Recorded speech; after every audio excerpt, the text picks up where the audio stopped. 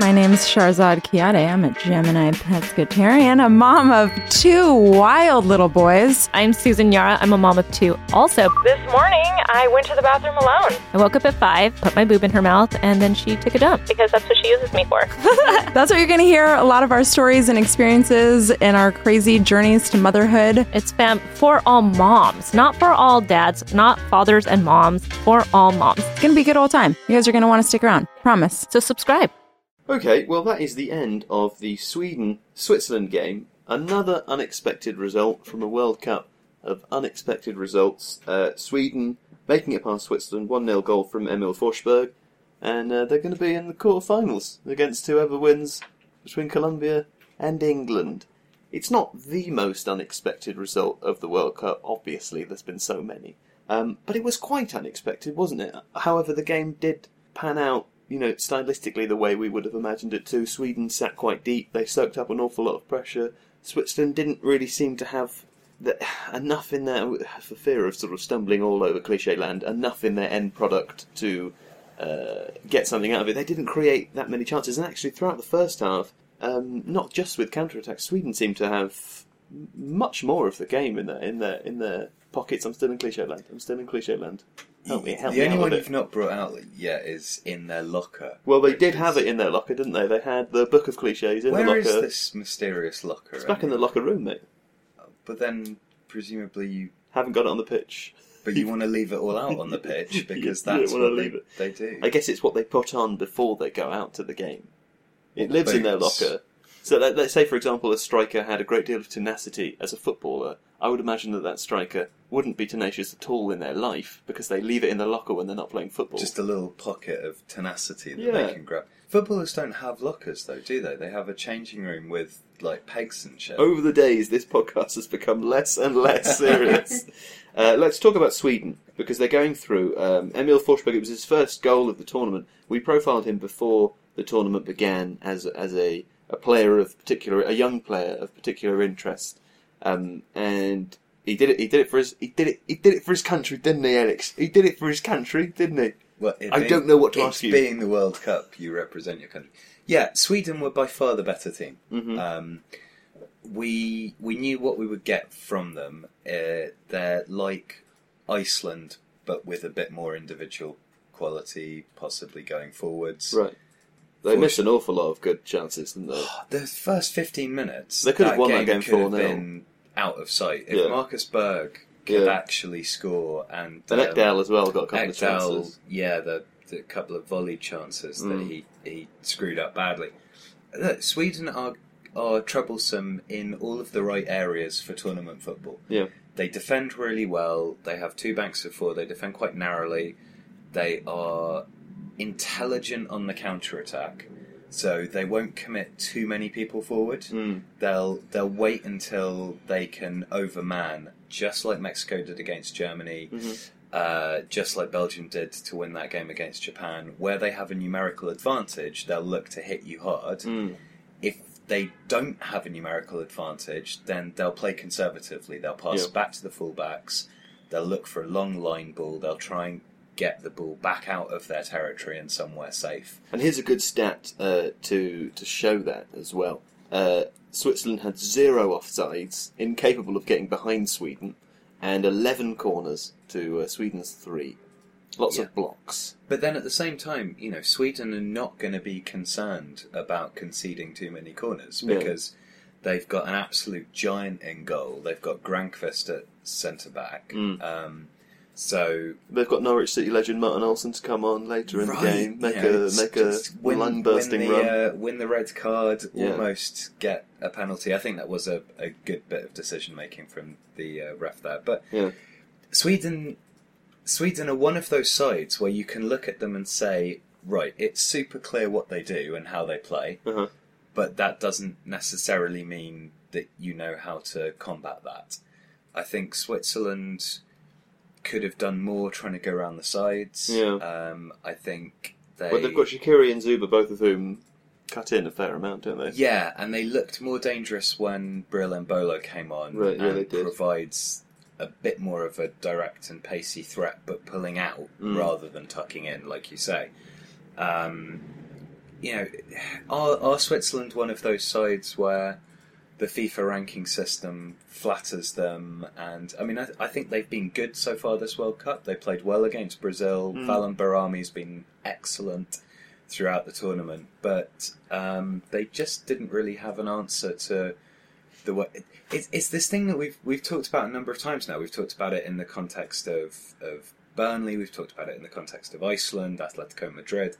If you can coach a really, really good 4-4-2, Roy Hodgson did it at Palace. Yeah.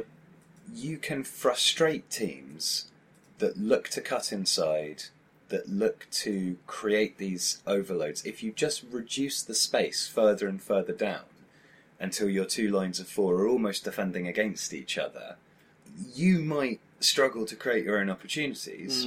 But the opposition is just going to be frustrated time and again.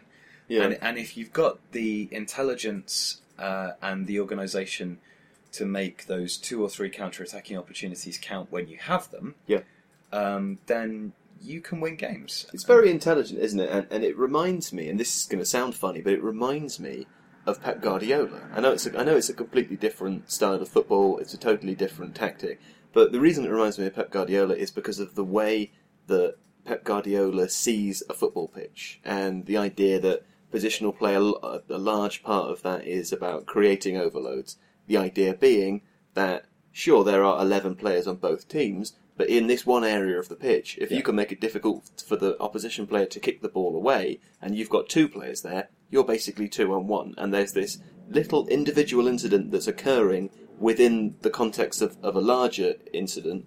It's just that the larger incident isn't always the primary concern, and little things, this is why little tactical tweaks all over the pitch can make a massive difference to the overall play. The 4-4-2, of course, they, particularly a team not so much like Sweden, but let's say Burnley do this very well, Atletico Madrid do this very well, ceding possession and ceding space, and they compress themselves right down. They make the game happen in what is arguably a third of the space of the whole pitch, and they refuse to let the opposition make use of space. And you can overcome. I mean, look at how well it's worked in this tournament against teams with players of undoubted quality who, without the space and without the time, just can't do anything. It's like having a tower on the edge of a castle, and the tower sticks out a bit. Yeah, a turret. That sort of thing. Yeah. And the enemy rush towards it, but they can only flood round to the sides. Yeah. So you create this section of the pitch within the penalty area that is bloody hard to get the ball into. Yeah. And if the opposition are passing the ball around loads and loads in front of the penalty area, that doesn't much matter. No. Particularly if, like Sweden or like Atletico Madrid, you've got some absolute units that can defend aerial balls into the 6-yard box. And also if you have opposition players like Xherdan Shaqiri, who, don't get me wrong, can definitely score a long-range screamer, but 9 out of 10 of them aren't hitting the target. Yeah, and Sweden's central midfield are the sort of players that will throw themselves in front of the ball to block it, should that occur. What's interesting about these varieties of 4-4-2 is actually, I suppose, what happens transitionally when they do get the rare opportunities to attack. And we made this point in the video that we did profiling the group stages, because we haven't looked at Sweden otherwise. No. Something we should probably redress. They tend to attack a little bit more like RB Leipzig when they've got the opportunity. Right. No surprise that Forsberg plays for both teams. Mm-hmm. In that the 4-4-2 becomes a bit more of a 4-2-2-2. Mm-hmm. So they don't look to go really, really wide. No. They will try and... Klaassen and Forsberg cutting inside. They cut inside a lot more, and that allows the midfield base to keep quite solid. It allows the fullbacks to push up to a degree, but not get massively caught out. Okay. That's quite an interesting difference from the way that, say, Iceland and Atletico Madrid do it, which is to have wingers that do try and stretch the pitch a little bit more. Yeah. No, it's great to see. It will be, whatever happens, it will be another clash of styles, regardless of who wins out of England and Colombia. Yeah. England and Colombia play the sort of way that Sweden will actually quite look forward to taking on, I think. Okay. Because I think the Swedish game will be well suited to causing problems for both of them. Well, we can talk about that more later. The next thing I wanted to bring up very briefly was a stat that I think only Tifo can provide, which is viewing figures on videos. Switzerland being quite low, no one cares about Switzerland. That's an interesting thing. If we look, we've made videos about a large number of teams that are participating in this World Cup, many of which have done very well. Switzerland, which was released last weekend, I think, in terms of viewing figures, is lower than the other videos. Maybe that's because people don't care about Switzerland, Alex. I think Switzerland have a perception issue in that people think they're very boring. Yeah. And actually, they're not. They're clever. They do some interesting things tactically. People, if you haven't watched the Switzerland video, do go and watch educate yourselves. Educate yourself. Because otherwise we're going to stop bothering. We're not. Mm-hmm. Phil, you sort of watched that game a little bit, didn't you? What did you make of Sweden? Did you enjoy them? If England were to get through, would you relish the opportunity of playing Sweden or no? Probably more so than Switzerland. Yeah. I think that Switzerland had a lot of opportunities to score a goal against Sweden. I suspect England would be a little bit more clinical, surgical. Clinical, and would have the more of the clientele to do that. Okay. Clientele's not the right word, is it? Well, it can be. Personnel. The personnel. Personnel was the word. It depends. If you work at the England bar, you definitely have. They could be described as the clientele there. No, I wouldn't have relished either of these sides, really, to be honest with you. No. I think Sweden could definitely play a game that a little bit of kind of roughhousing that would maybe start to frustrate England. Although England have shown a lot of resolve in not really stressing out too quickly. So. Yeah. Well, we made some predictions before the game. I think I'm going to claim this one because I said 1-0, and you've definitely got the point there. It's my first perfect prediction. Delightful for me. Philippe, let's go to make some predictions about the upcoming game, England-Colombia. What do you think the result's going to be? England-Colombia, I'm going to go for 2-1 to England. 2-1, okay. I'm going 4-1 to England. Okay. Alex? I was going to say 2-1 to England. Well, you can say 2-1 to England, and you can have half a point each if you get it. We have to do that. No, yeah, you can have the same. It's not fun going for the same one. It's fun for me. I could just play that forever now. Penalties. Fuck it. More rational than most of my predictions. Okay. I think I don't know that it is, but okay. Well, I think these are two teams that could find in each other strengths and weaknesses that sort of balance out, and it'll be a more even game than a partisan England media will suspect. Whereas I'm just going to keep saying 4-1 England whenever they play. It's coming home. I think it is coming home. I think it might come home. I think we're going to win bigger and more easily than you expect. And I think you think Colombia are going to be more of a challenge than they are. And I think when England win this game comfortably, afterwards, people are going to have to sit down and talk to themselves very seriously and say, okay, maybe it is coming home, because look at what's happened. Yeah, this is my dream. I dreamt it last night, and it will become true. Right. I had a very weird dream last night. Would you like to tell the listeners? I was inside a house made of glass, and I could see a glass house. Yeah, sure. I could see people jumping in and out of ponds outside the house. How do you jump out of a pond? I don't know. It was, and when they came up, they were like covered in water lilies and shit, and then they were jumping in again. Okay. Have you been reading Phil's diary yesterday or something? No, you know what I've been reading. Oh, that's true. I've been reading one of the great novels of science fiction. That's true. It's called Hyperion. It is very good. And it's amazingly good. By Dan Simmons. That's reminded me. If you haven't read Hyperion, folks, get out there and do it. And I'm not a big sci-fi fan by any stretch of the imagination. It's not sci-fi, mate. It transcends genre. It's just good literature. It's like John le Carré is not a spy novelist. Sure. He's just a good novelist who happens to write about spies. Okay, yeah. Well, Hyperion, Dan Simmons. The other thing I wanted to mention was that we did actually get 2 responses from that conversation that we were having the other day that we threw out to Twitter, whether it's a miss when you hit the goalkeeper who doesn't move, or whether it's not. And two responses came down either side of the argument, so pretty sure that is a reasonable opinion for me to have. which was the name of one person who left a comment on SoundCloud. Thank you for your comment. I can't remember precisely what W said, but it was something along the lines of... Can't be the real name. I'm going to look it up. Well, it's not that. It's just one letter. Fill for time, Alex. I've got no internet. So, Hyperion is structured in a way that is similar to the Canterbury Tales. Oh, yeah. There's a series of 7 pilgrims, and they are pilgrims, and you'll understand what I mean when you read it, which you'll have to do, making their way initially to a planet, and then within that planet to a particular destination. Hyperion! And in the course of that, they tell each other the story of their previous relationship with that planet, which is called Hyperion. So far, I've had the general, the priest, the poet, and I'm in the middle of the scholar.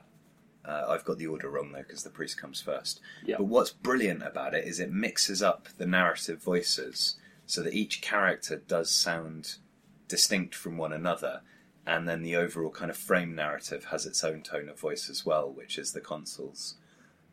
It's a great piece of work. Joe, have you found the comment yet? Very nearly. We're having technical difficulties. Oh, my God. I've opened my personal hotspot. That's not a euphemism. That is a internet term. And I am slowly loading SoundCloud now, looking for... Oh, here it is. So, the comment from W said, "I'm listening, and it's a miss. Eat your heart out." So that's nice. But I did also get a Twitter comment from someone that was a little bit... said the opposite. So, Alex, fill for time. I've just had a comment on Twitter saying, in response to the England video that we did, "Loved it all, but Loftus-Cheek is horrible. Andre, you're wrong." Yeah. You're so wrong about that you should Loftus-Cheek is reconsider your right to watch football. Oh, dearie me, okay. Donald J. Trump replied. "Thank you, Mr. President." Donald J. Trump said, "Joe, you are wrong." I'm trying to do my Trump impression. You're really, really wrong. No, you're so wrong. You're really wrong. That's not that bad. That's quite bad. If you guys can see the hand movement. Joe, you are wrong. A shot on target, even if it is a penalty, that is saved by the goalkeeper, cannot be classified as a miss. Oh, that world is lunacy, says Donald J. Trump. With his small hands. Okay, right. Well, politics aside, that'll be the end of that. We will be back after the England-Colombia game to discuss that and all the quarterfinals. Back in a bit. We're upstairs at the Old Red Lion Theatre. You might be able to make out in the background the screams of delighted England fans. Down on the streets, a little bit of honking, a little bit of horning. And that'll be because England won a penalty shootout. And I feel completely ruined. Apologies for what might be excessive swearing in this part of the podcast. Because I fucking love it! But I'm not really sure... I've got my phone still. I'm not really sure where to start, Alex. There's lots of things we could talk about in this game. Maybe let's start with the positive one, because I might say some mean things a bit later. The positive one is that England won a penalty shootout, and we were just saying outside, despite the fact that Jordan Henderson's penalty was saved, it was a very good save, and it was a reasonably good penalty. So I don't think there's anything to worry about in terms of penalty takers should that situation happen again. But that's something that we're really not used to, is it? And when Ospina saved Jordan Henderson's penalty, I think we all thought, it's happening again.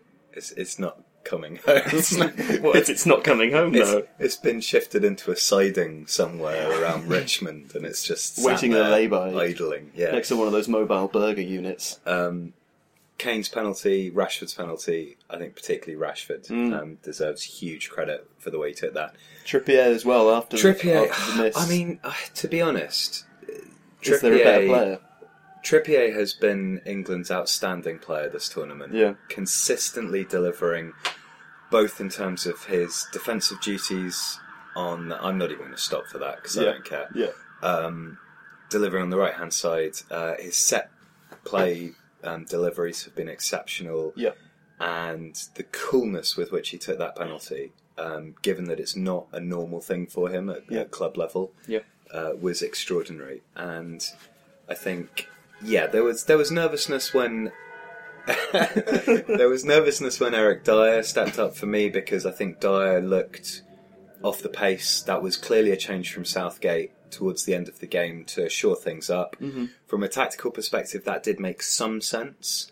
Although I probably, personally, I would have made changes earlier. I would have brought Loftus-Cheek on earlier. Yeah. Well, let's talk about that, because I think one of the problems for England going into the second half was that they waited quite long to make that Eric Dyer switch, at which point they took off Dele Alli.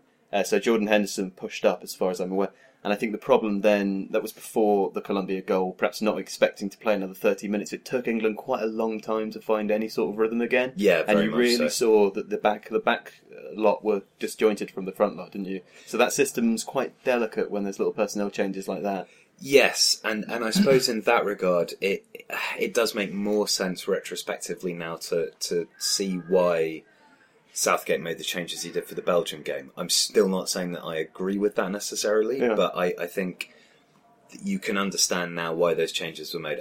For me, the crucial decision was not to bring on Loftus-Cheek earlier. 75 minutes, right? And also Sterling, who I thought was absolutely superb today. Yeah.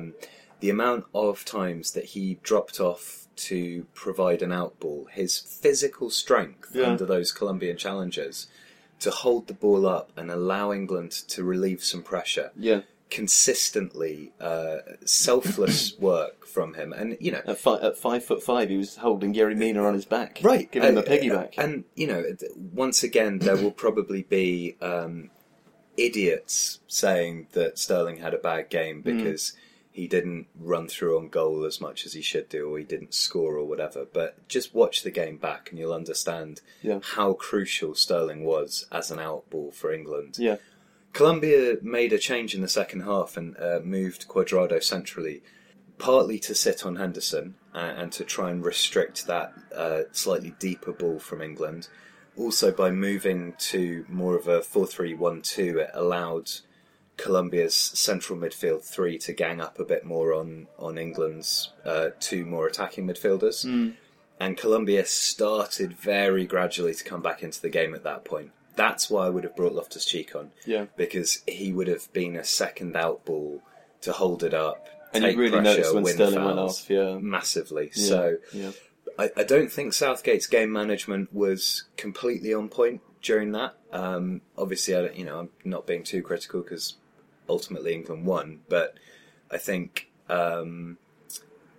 that yes, they wouldn't have been expecting that from Colombia at that last minute. Extraordinary save from Jordan Pickford. Yeah, just before. Which was...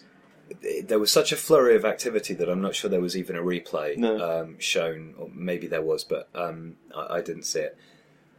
To save that at that point, because that would have been such a deflating goal to let in, more so than a header off a set piece. I think that plus his save in the penalty shootout were just exceptional. Okay.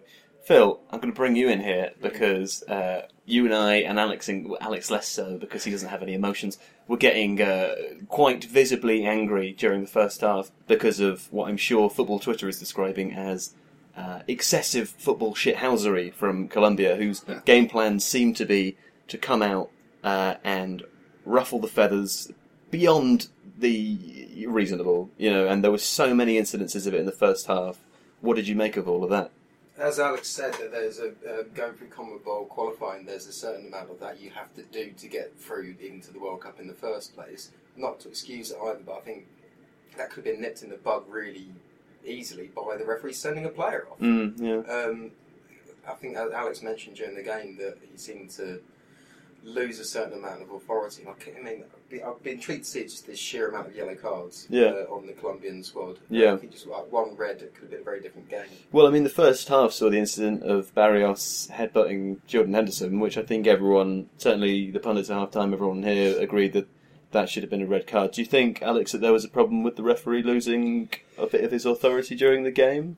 It's an incredibly difficult job. I'm not criticising the referee, but certainly in the latter stages of that first half, the game just seemed lawless at times. Yeah, I think, look, Colombia had a very, very clear game plan, which is weird because if they'd watched how England coped with Panama doing it, then they should have realised it probably wasn't going to unsettle England as much as playing properly was.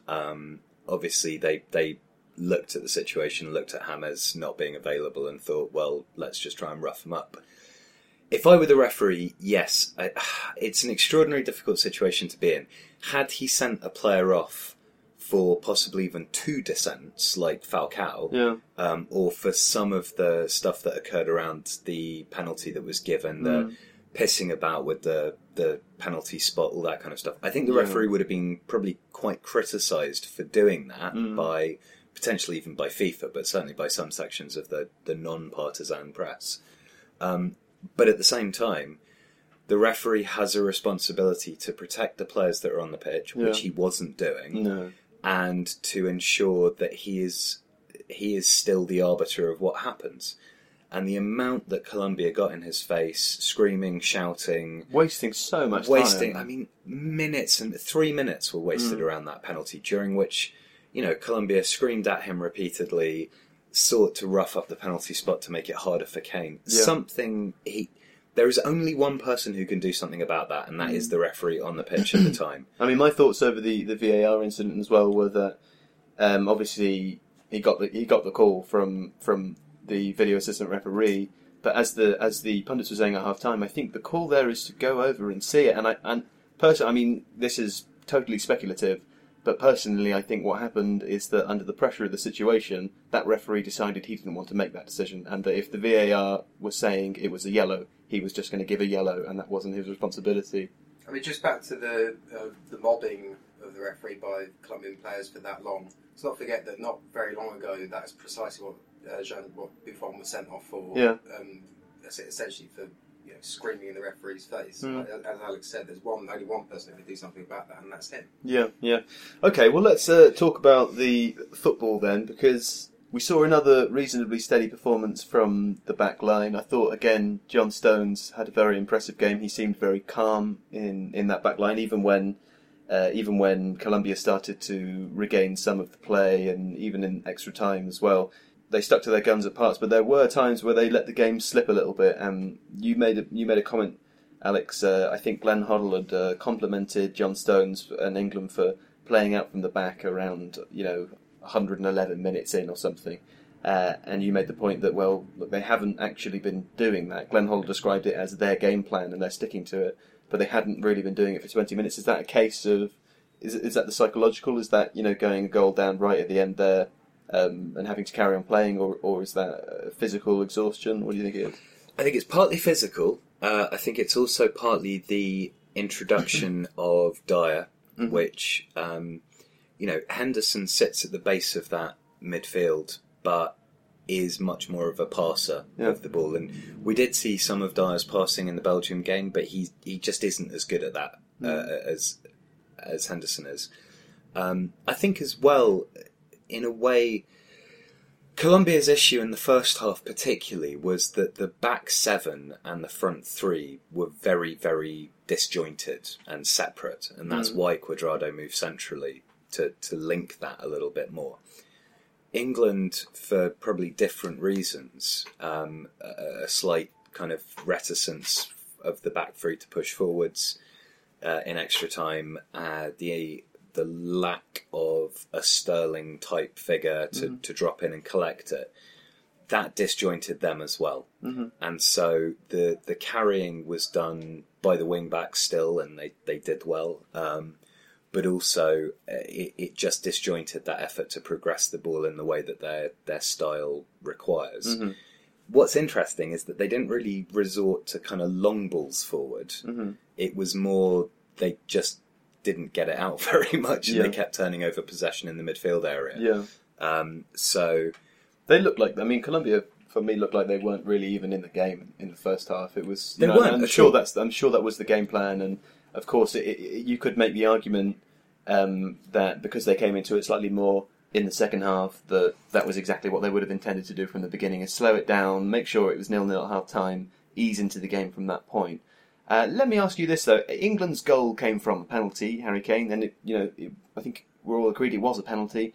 That's the third time that's happened so far. We had an interesting chat during the game because I was going to ask you if you were concerned at all about the lack of opportunities created during that game, the lack of open play chances created. I think what you might say reminds me of the conversation we were having during the game, which revolved around penalties. The point you made was that if England are winning penalties this frequently and scoring them, then that just goes to show that they are playing well. So I would weigh that against asking you whether you're concerned at all about, in this game, the lack of open play chances created, because without the penalty, and those decisions can go either way, without the penalty, we arguably wouldn't have scored. Yeah, and I saw a tweet from Duncan Alexander, the Opta guy, who said that Kane's penalty was England's last shot on target in the game. And yes, there is a concern there. There were a couple of times when England were, half a metre from...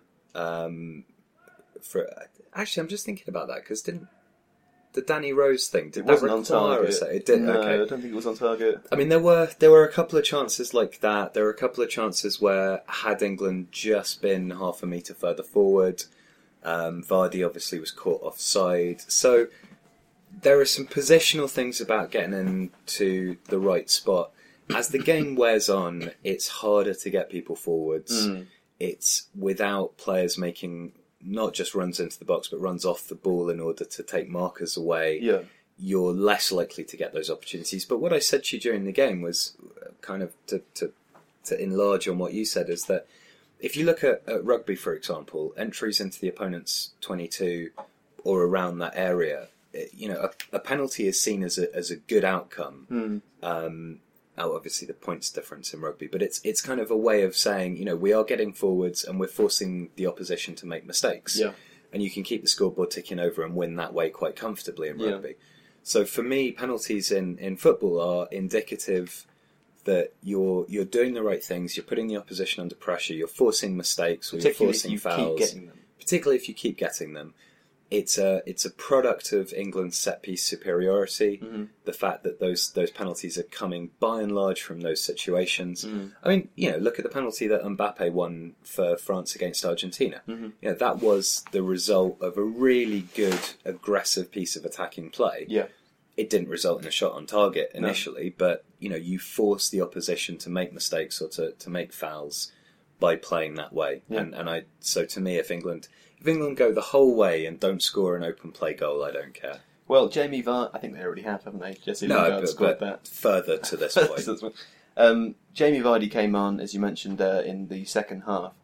We've seen him come on a couple of times now, and it's been interesting to think about how he plays within this system, because it seems clear to me that in games in which the opposition aren't seeking to come out and aren't seeking to score a goal, that Jamie Vardy being substituted on into that sort of game isn't as useful. I mean, the argument here is that he came on when England were 1-0 up. Of course, there was 1-1 and there was still an opportunity for Colombia to score. In the first half of extra time, Colombia were coming out and playing. But how do you see Jamie Vardy fitting into this system? Because if you look at the route that England might take now, hypothetically, were they to make it to the final, Sweden to come next are a team, again, who are probably going to sit quite deep. So does Jamie Vardy not really have much of a role to play in that unless the other team are coming out to chase? I think what was interesting was that Vardy's best moment, apart from the bit where he was caught offside, was that a long run he made into a channel from a diagonal ball that then he managed to get across from. And that's the sort of run that tends either to be made by the wing back or actually by one of the two more attacking midfielders. So I think Vardy's position is slightly odd in that his natural inclination is either to kind of stay up around the box. Well, yes, if teams are sitting very deep and trying to create a kind of suffocating defence, that's not really going to work for Vardy. He works best in open spaces where teams are pushing up. Or he's doing something that's already kind of being done by somebody else if the system's working correctly. Yeah. Now, the argument there is that you bring him on to get him to do that on either side. Kane is dropping off, and then the midfielders can push up centrally instead of having to tuck wide. Yeah. So I don't think it doesn't work. Yeah. But I don't think England have yet played an opponent where that system kind of suits the way that he plays. Yeah. Okay, well, the game went to penalties, which means that, Alex, I believe that is your point. Welcome back to Winning Points. It's been a while, hasn't it? Thank you. Philippe is on 8, I believe. You and I are on 4. You're on 5. I'm on 5. Look at that, that's nice. Okay, so on Saturday, England are going to be playing Sweden now, facing them in the quarter-finals. We know Sweden as a very organised and defensive team.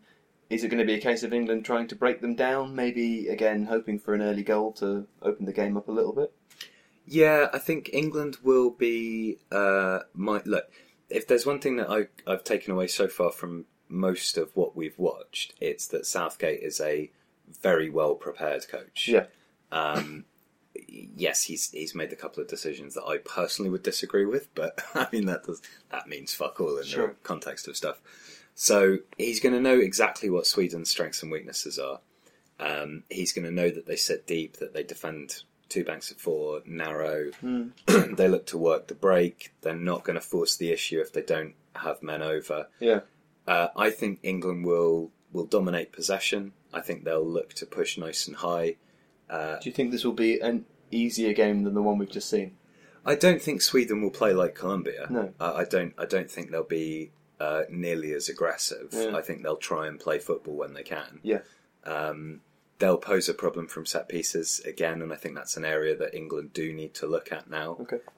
Because Southgate's been responsive so far, hasn't he, to any problems we've seen? So. Yeah, I mean, this is the third goal that England have conceded from a set piece. I know Yerry Mina is particularly good in the air and particularly good at scoring from set pieces. All the Colombia strikers lost, or all the Colombia players lost their runners in that though. When you rewatch that goal, there were 3 Colombia players jumping in the same area, and there weren't England faces to be seen. So. Yeah, and Maguire got done quite badly there. I think they were concerned, and I'm sure perhaps this is something that Southgate said to them as well, is that, look, if we are going to make a big deal out of getting pulled down, if that's going to be happening to us, it's going to happen across the whole game, and it goes both ways. Yeah. And you get to the last minute, you don't hang on to anyone. Ironically, that is what enabled England to score against Tunisia. Seems to be today, that's perhaps what's enabled Colombia to score against England. Yeah, possibly. I mean, I think he'll go away and look at the marking on set pieces, because that is an area that Sweden will look to exploit. But I think if England can get very high, can squeeze the Swedish fullbacks, stop them being the kind of classic outball. If Sweden are looking to recycle possession, make sure that Toivonen particularly can't orchestrate breaks, supported by Forsberg running off and inside. I can't see Sweden being as difficult. Okay. Phil, is it coming home? It's a lot closer, isn't it? Do you think we can make it to the final? Yeah, I should think so. There'd be a lot of people who'd say that Croatia would probably be the favourites on that side to get to the final. That having been said, saw not a brilliant performance from them the other day. So, for me, I'd say that England are favourites for the final now, yeah. Okay, great. Alex? No. No? What do you mean, no? I mean, Croatia will beat England in the semi-final. Really? Well, lucky for us, you are lagging behind in our prediction tally. I got this one right there, You did get this one right. You did get this one right, although I feel that you shouldn't have. Okay, well, tomorrow morning there's no football, and I've just remembered that. It's Friday. What did you say the first game was, Phil? France versus Uruguay. France versus Uruguay is the first game on Friday, so we should probably make predictions for that now. That's a bit scary. It's 2 games in a row for you, Phil, where you're going to have to be clutching your testicles tight to your legs. I'll be squeezing my testicles very, very, very tightly throughout. Definitely. Well, in that case, I'm going to start with you. 2-1 to France. 2-1 to France. You love a 2-1. Explains why he's doing so well, doesn't it, Alex? Alex, what mad prediction are you going to give us now? I know you're going for a Uruguay win, and I think you're going to say 1-0. Yeah. Yeah. You're so readable. Okay, I'm going to say 4-0 France. That's so silly. Just to be clear, Alex laughed a lot there that he had to have a coughing fit, but I'm going to have to cut that out because it will be unlistenable. Just want you to know that. Wow, look at the spikes. I know, yeah, those are called waveforms, and you've peaked one there because. It looks like an occasion when you do a clap to start again. It looks, yeah. Well, that's good for me because it signifies when I need to cut out Alex's horrifying chest cough. Yeah. Okay, well, that's that. It's coming home. Yeah. I realised I didn't ask myself that question. Joe, is it coming home? Yes, it is. Yes, it is coming home. It's coming home via the Royal Mail and whatever other English thing I can think of because I'm such a patriot. Okay. Well, we will be back. There's no podcast tomorrow or Thursday, but we'll be taking a couple of days off and we will be back with you on Friday to podcast about those games. France, Uruguay, and the other one is... Brazil versus Belgium. Brazil, Belgium. Goodness me, it's getting exciting now, isn't it? Right, well that'll do. We're at the Old Red Lion. Do come on down. We won't be here tomorrow or the day after, so it's a perfect time for you to come. And see you on Friday. Bye-bye.